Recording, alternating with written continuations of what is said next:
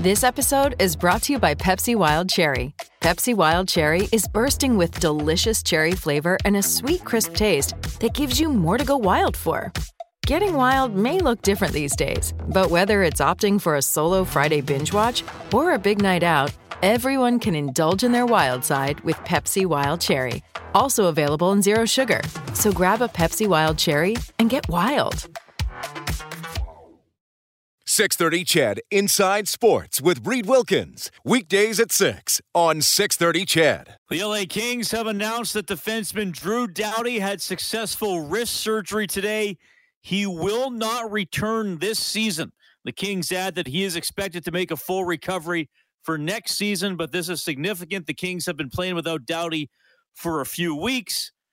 They were hoping to get him back for the playoffs. That is not going to happen. And why is that significant on little old Edmonton? Well, the Edmonton Oilers, if the playoffs started today, would play the Los Angeles Kings in the first round. Still some track to cover before the matchups are determined, but at the moment, Edmonton-LA is the most likely first-round matchup in the Pacific Division, and not having Drew Doughty would be a blow to the Los Angeles Kings, who have been playing well and staying in the fight despite having a lot of injuries. They have dropped off a little bit lately, losers of 3 straight, and they've fallen 4 points behind the Edmonton Oilers for second in the Pacific Division. But that is significant. This was certainly a concern, and I talked to some members of the Kings traveling media last whenever they were here a few days ago, and they said, yeah, I guess that was a couple weeks ago when they were here, and then they played again last week in LA. But they said, yeah, he's skating. They're hoping to have him back for the playoffs, but nobody really knows, and he might not be back at all. Well, today the Kings make it known he will not be back at all. So Drew Doughty out for the rest of this season. That includes the playoffs. They say he's not going to be back until next season for the Los Angeles Kings. Just one game in the NHL tonight. It is the Jets facing the Canadiens. 2 goals early in the second period. Armia for the Canadiens, and then Morgan Barron, his first for the Winnipeg Jets. So it's 1-1. They're about 2 minutes and 20 seconds into the second period. We'll keep you updated on that one. The Blue Jays playing tonight against the New York Yankees. 2-0 for the Jays against the Yankees. This is now after 3. Both teams coming in with records of 2-1. The Edmonton Oilers were off yesterday. They practiced at 10 this morning at Rogers Place. A little bit of a maybe a little bit longer than usual practice coming off the off day and getting ready for road games here against Minnesota tomorrow and Nashville on Thursday. Both games are going to have a 4:30 face-off show, 6 o'clock puck drop for Furnace Family Oilers hockey here on 630 CHED. The Oilers did not have Jesse Puljujarvi on the ice today. Head coach Jay Woodcroft said after practice he was out because of a stomach issue, so hopefully nothing too serious. We'll see if he's able to play tomorrow. As for the Oilers, you know the odds now, depending on what site you go to. I looked at Money Puck today instead of going to Sports Club Stats. Well, I went to Sports Club Stats. It wasn't updated. I mean, we're talking 97, 98% probability for the Oilers to make the playoffs. They still got work to do, but they have the advantage now of, they have to be caught, and they have to be caught by 2 teams in the Pacific. So both LA and Vegas. I guess Vancouver is still mathematically in there, but basically the Oilers would have to be caught by 2 teams in the Pacific. So every point that Vegas and LA does not get is also extremely valuable to the Oilers. And you look at yesterday, LA jumps out to that early lead against Minnesota and then loses. So that was an advantage there for Edmonton. So that's kind of the playoff situation. Still looks good for the Oilers. I asked Darnell Nurse about the mindset of the team here over the final 9 games. First and foremost, finding a way to lock in that position and make sure that we're playing after these 9 games. And you fine-tune your game over the course of the season all year round. But this time of the year, it's, obviously we want to be playing at the top of our game. At the same time, our singular focus is on locking in the playoff spot and, taking it one game at a time. That's been a big focus since Jay and Mance have come in, and it's got to be our focus still.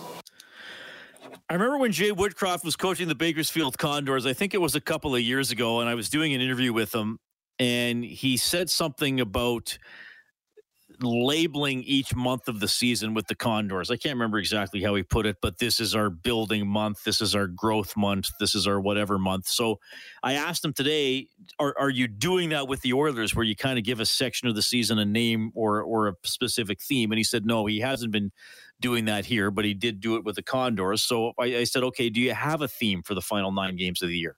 What we're trying to do is continue to get better every day. We're trying to secure a playoff spot. We want to use each day as an opportunity to refine different parts of our game, whether that's in the video room, on the ice in practice, or if we get the opportunity to play a game, is to work on things that are going to set us up for success in the month of May. All that said, we're taking it very much one day at a time here.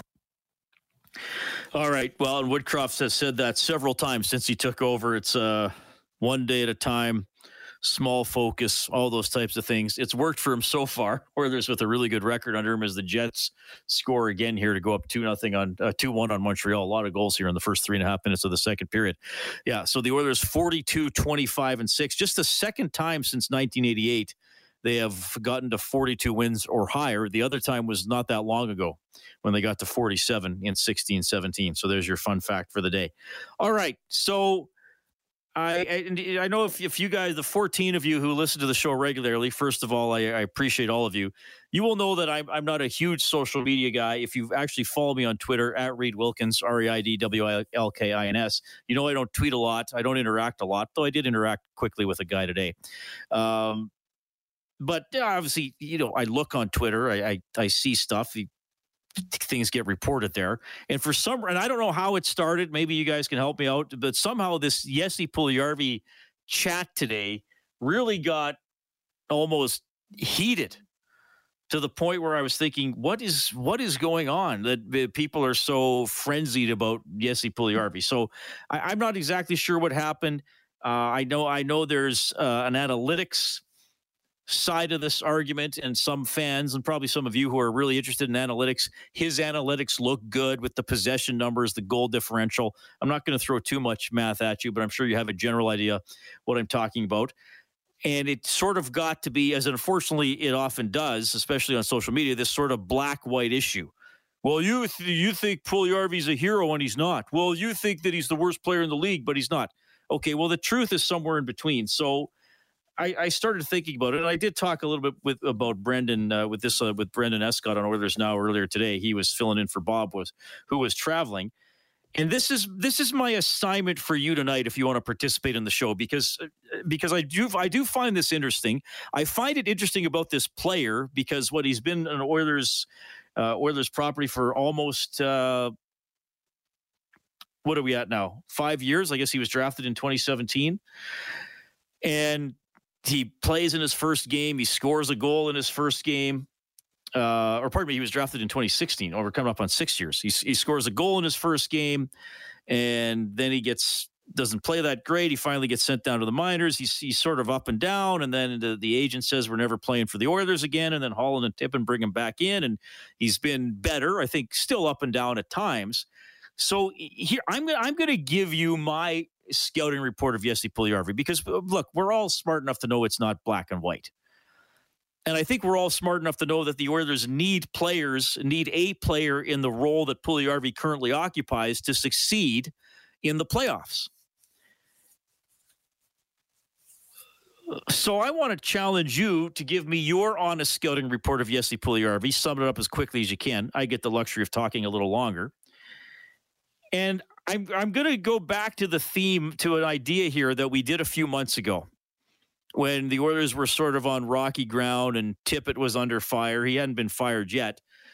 And I said, if you could have coffee with Dave Tippett, what's the one thing you would tell him, or say, I expect you to do this? So your scouting report of Puljujarvi, and or if you could be Jesse Puljujarvi's guest coach for 30 seconds, what's the one thing you would say, Jesse, you got to move your game in this direction. If you can just start doing this a little better, the team's going to be better off. And then I suppose you can also comment on the usage of the player, because there still continues to be a little bit of debate with McDavid, with Draisaitl, or would he just be better on the third line with Nugent Hopkins? Now, I know there's a lot of numbers that go against that from the analytics community, though I do think it's a relevant argument, because the Oilers they've done well with Jesse in the top six. They've also done well with Jesse out of the top six. So I do think that is a relevant argument. Here's what I would say about this gentleman. He's obviously big, And I do think his size and his energy can be disruptive to the other team, especially in the offensive zone. He can come flying in there on the forecheck. He looks like the size of the Death Star, you know. That's not a space station. That's Jesse Puljujarvi, you know, that kind of thing. I guess it was that's not a moon, that's a space station, Kelly. Yes, Kellen, and then the other character comes in and says, no, that's not a space station, that's Jesse Puljujarvi. So he can get in there and forecheck. I think a couple things he's improved at over the last couple of seasons, going back to the start of the 56-game season. He's better at screening the goaltender.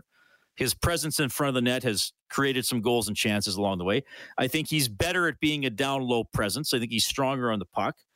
I think he has shown that he has the ability to make plays in tight.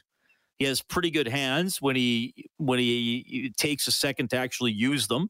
His goal against Anaheim was a good example. He had to corral that rebound in front. He had to shield off a defender. He had to show a little patience and flick the puck in past John Gibson. Great play. I think those are all positives, and I think there are positives that we see in his game. I think on the other side of the ledger, and this is one thing I base on my own observation, and this is another thing several people have told me this who watch Jesse play. People who I trust, and maybe some of them have played in the NHL themselves, that he is too often left reaching, you know, sort of fishing with his stick on the forecheck as opposed to striding through and getting there. And that leads to him being off balance. And then if he does get the puck or have the chance to a shot, he's not in that sort of ready position to blast it away. So I would like to see him take that extra, continue skating. Don't pull up on the forecheck. Get right in there. Go after the guy. Quite frankly, and to me, this is a big problem. I think his passing requires more precision. He does make plays. He does make good plays. He does keep pucks alive. But I think there are too many times when he doesn't keep the puck alive, or because he isn't precise enough passing the puck, it inhibits what could have been a dangerous attack. Maybe the attack still happens, but it's not as dangerous as it could have been because his passes are sometimes off target or, quite frankly, are delivered at an inappropriate velocity. And he had a pretty good game on Saturday. And the two shots he had that Kemper denied, I got to give Kemper full credit for that. I don't think that was a Jesse problem. I think that's Kemper making great plays. But there were a couple times in that game, he's coming down the right wing through the neutral zone. One time he had Kane. One time he had McDavid going down the left side, and he virtually slapped the puck across the ice. And they couldn't handle the pass cleanly. They were able to corral it off the sideboards, but that extra split second mixes up the flow of the rush. So I think he needs to work on that, and I just think he is generally somewhat unpolished. Now, I'm going to repeat something here I said to Escott earlier today. I do not offer these the negative stuff, the shortcomings, as an effort to disparage the guy or run him out of town or to be negative about him. I offer them, quite frankly, coming from an optimistic point of view, saying, look how he has improved. Now, what if he can do this thing, these other things? Now, what if his passing gets a little sharper? Now, what if he's a little steadier in front of the net when he finishes chances? Then what type of a player are we talking about? Because he has improved. He has improved since game one back in January of 2020 when we started the 56-game season. I think he's a better player than he is now. But he's also in a top six role, and he has to finish plays. And I know the goal differential is good with him on the ice, and that's fair, and I thank the analytics guys for putting that out. But ultimately, you gotta finish. And I would like to see him score more, quite frankly. I would like to see him flat out score more. Now, hold on, everybody. He's not the only player on the team in that category. But we're talking specifically about this one guy. But I like to think that, being optimistic, he's capable of doing it if he keeps working and has more games like he did against Colorado. Because, quite frankly, I think sometimes on his off nights, the drop-off is a little too much. If he's going to be on the top six, there has to be sort of that consistent offensive push. So that's what I think. 780-496. Hey, it's Kaylee Cuoco for Priceline. Ready to go to your happy place for a happy price? Well, why didn't you say so? Just download the Priceline app right now and save up to 60% on hotels. So whether it's Cousin Kevin's Kazoo Concert in Kansas City, go Kevin, or Becky's Bachelorette Bash in Bermuda, you never have to miss a trip ever again. So download the Priceline app today. Your savings are waiting. Go to your happy place for a happy price. Go to your happy price, Priceline. 0063. We already got a couple of guys on hold. It's 6:20.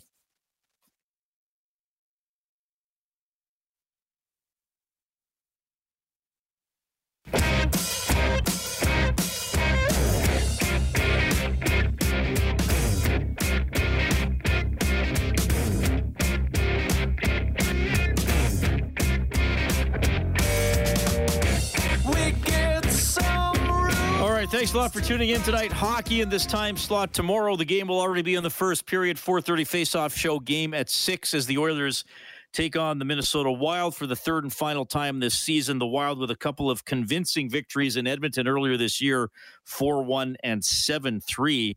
The finals in those games. Good team fighting with St. Louis for second in the Pacific Division. Again, the big story tonight, one of the big stories, Drew Doughty will not return to the LA Kings lineup this season. The Kings announcing that he had successful wrist surgery, but will not be back, expected to make a full recovery for next year.